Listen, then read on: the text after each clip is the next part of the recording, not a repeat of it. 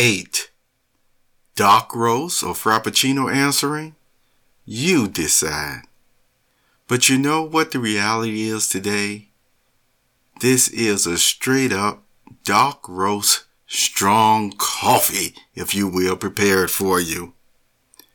Hi, I'm James, and welcome again to the Dark Roast and Frappuccino Answering. In the opening of number 8, yes, I already answered the question for you on the part as you decide, because I know what I will share with you today is more on the dark roast side. You will see what I mean by that. Growing up, you have met many persons of different backgrounds and culture.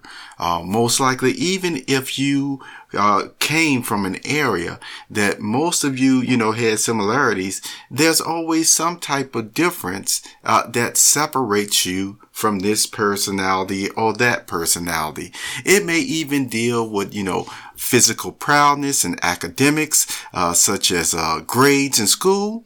And one person you may encounter, if not many, is someone who is highly educated, going on from middle school to high school. Yes, they take advanced subjects, and even in those advanced subjects, they still make straight A's in that.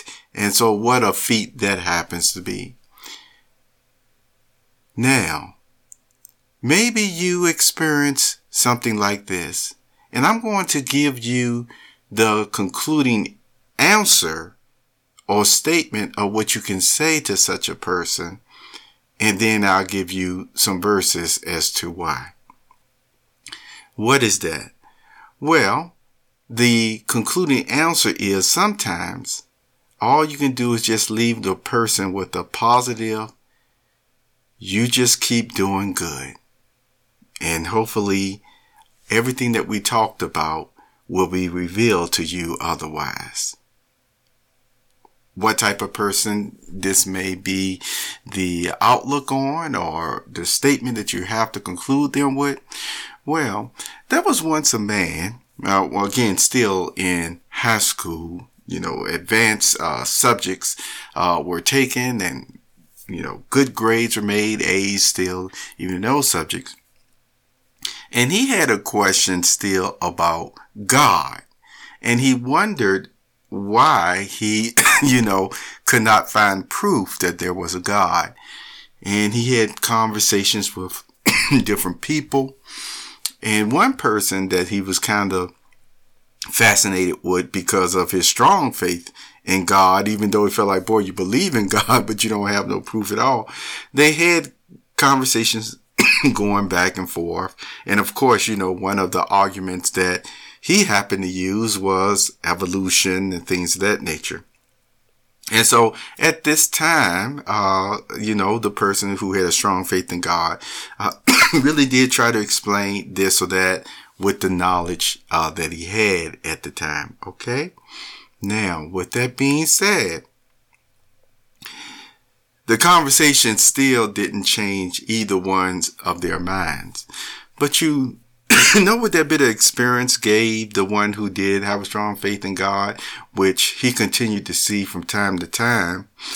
And excuse me, I drank coffee just before I started this, and I kind of got something in my throat or lung or something. But what he came away with was that he could see this person and persons that he would later encounter in life as ones who, this person doesn't believe in God, but you can see they want to believe in God. Now, isn't that something? You ever run into somebody like that? And so in order to leave them with some encouragement, you may just say, well, just keep doing the best research you can. Keep doing good. And if you have a question, you can ask me. Okay. And sometimes that's all you can do. Now, why is that the case that we run into persons and God sound nothing like, just like really a fairy tale or even may even say his words in the Bible are fairy tales as well, which I would state adamantly with assurance and confidence when I tell you that they're not, that they really are God's words.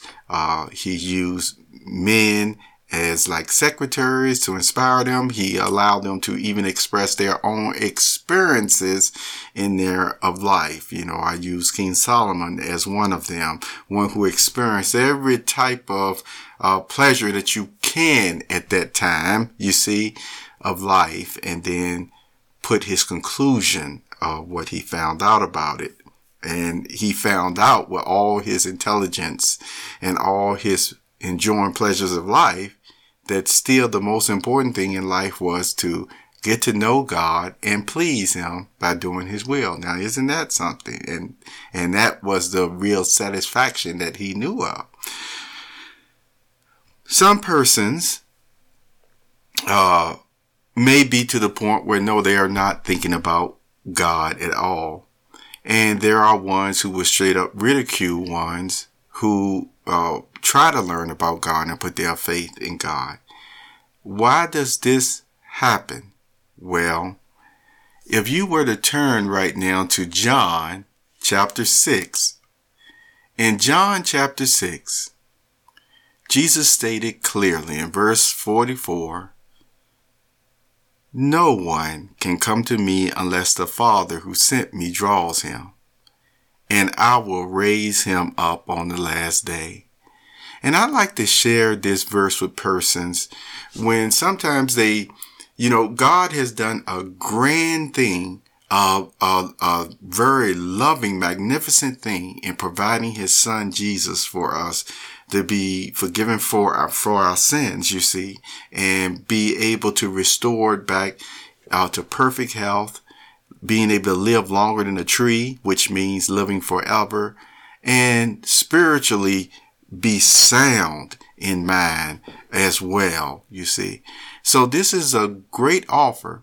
And sometimes, as he sends his messengers, the ones, they may view God as, not worth their time. And as if God is begging them, you see, like they need them or what have you. And that's not really the case at all. And so I like to share this verse that there are some, and this is factual, that the reason why they won't get it is because according to John chapter 6 verse 44, the fact is, no one can go to Jesus anyway unless God draws them. So what does that tell you? Thank you for being here.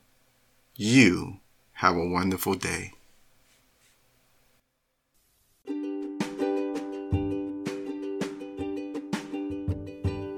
You have just listened to the Perceptive Readers Podcast. Remember, until next time, if you read something that encourages you to improve or enhance your life for the better, it becomes your reality.